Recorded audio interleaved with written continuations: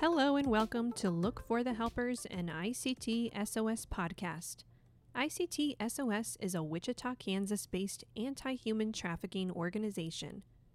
We provide awareness education, direct service to adult survivors of trafficking, and act as a community liaison and resource hub for direct service agencies in our community.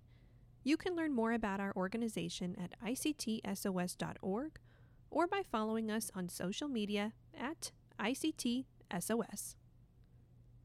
ICTSOS is celebrating 10 years in 2021. It's been a whirlwind, and we invite you to participate in our exciting fundraisers in September. The Race for Freedom 5K is September 11. Up until now, ICTSOS has given away 100% of the proceeds to a local organization doing anti-trafficking work. This year, for our 10-year anniversary, the proceeds will come back to us to fund our next level of growth. You can sign up for the race at raceforfreedom.com, and that is freedom.com. On September 24th and 25th, ICTSOS is going over the edge. Literally.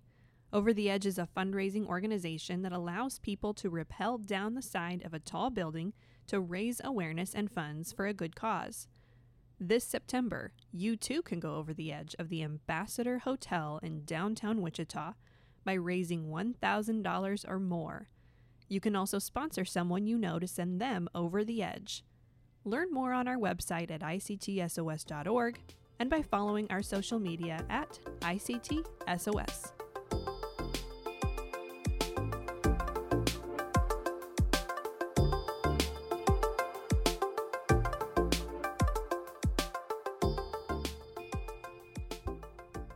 My name is Amber Gonzalez. I am the Education Coordinator at ICTSOS. I oversee our awareness education program in schools, and I also facilitate the Human Trafficking 101 course and volunteer education program that meets 2 to 3 times a year called Next Step. Today I'm going to share with you the basic definition of human trafficking and why awareness education in schools is critical to prevention.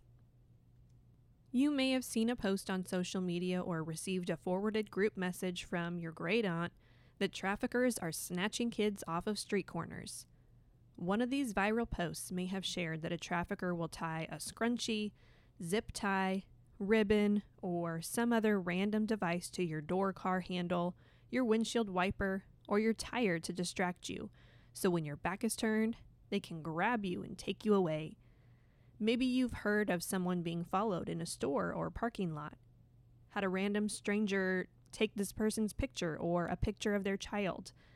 These viral posts share a scary situation where someone felt afraid or threatened, and the post's conclusion was human trafficking. Hopefully by now it is old news to you that this is not the way human trafficking happens. I do not seek to invalidate someone's experience of feeling frightened, threatened, or unsafe, but I do want to clarify the difference between feeling unsafe or generally creeped out, kidnapping, and human trafficking. I'm sure we have all been in a situation where we felt uncomfortable or that something was wrong around us. Women especially are taught to remain vigilant of their surroundings at all times. So it's no surprise to me that when we hear a story of someone being followed or an attempted kidnapping, we connect that event to human trafficking.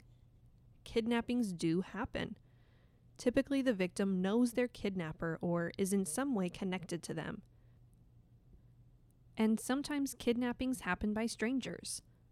All of these cases are serious, real, and should receive accurate attention so that justice can be had. But when it comes to human trafficking, the initial connection between a survivor and a trafficker is relational.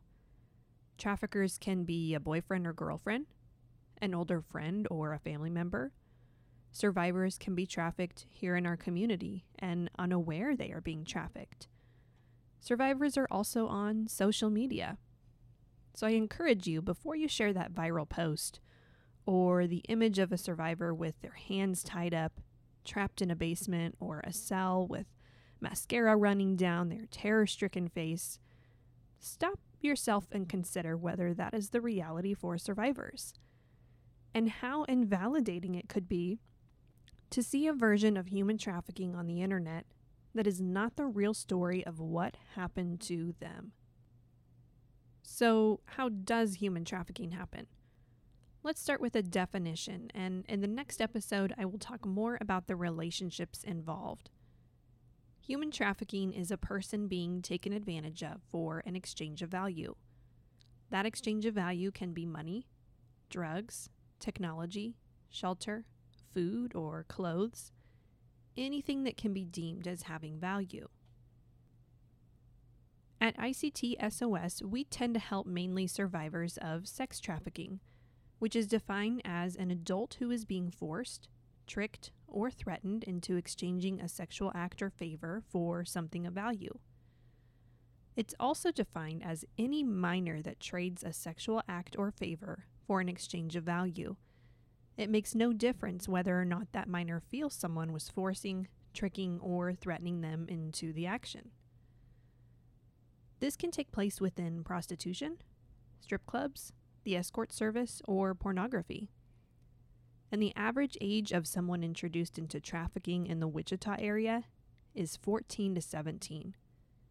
That is why ICT SOS dedicates staff, practicum students, and volunteer hours to educating students in our local schools to help young people identify and be aware of the nature of human trafficking, how to protect themselves, their peers, and how to get help.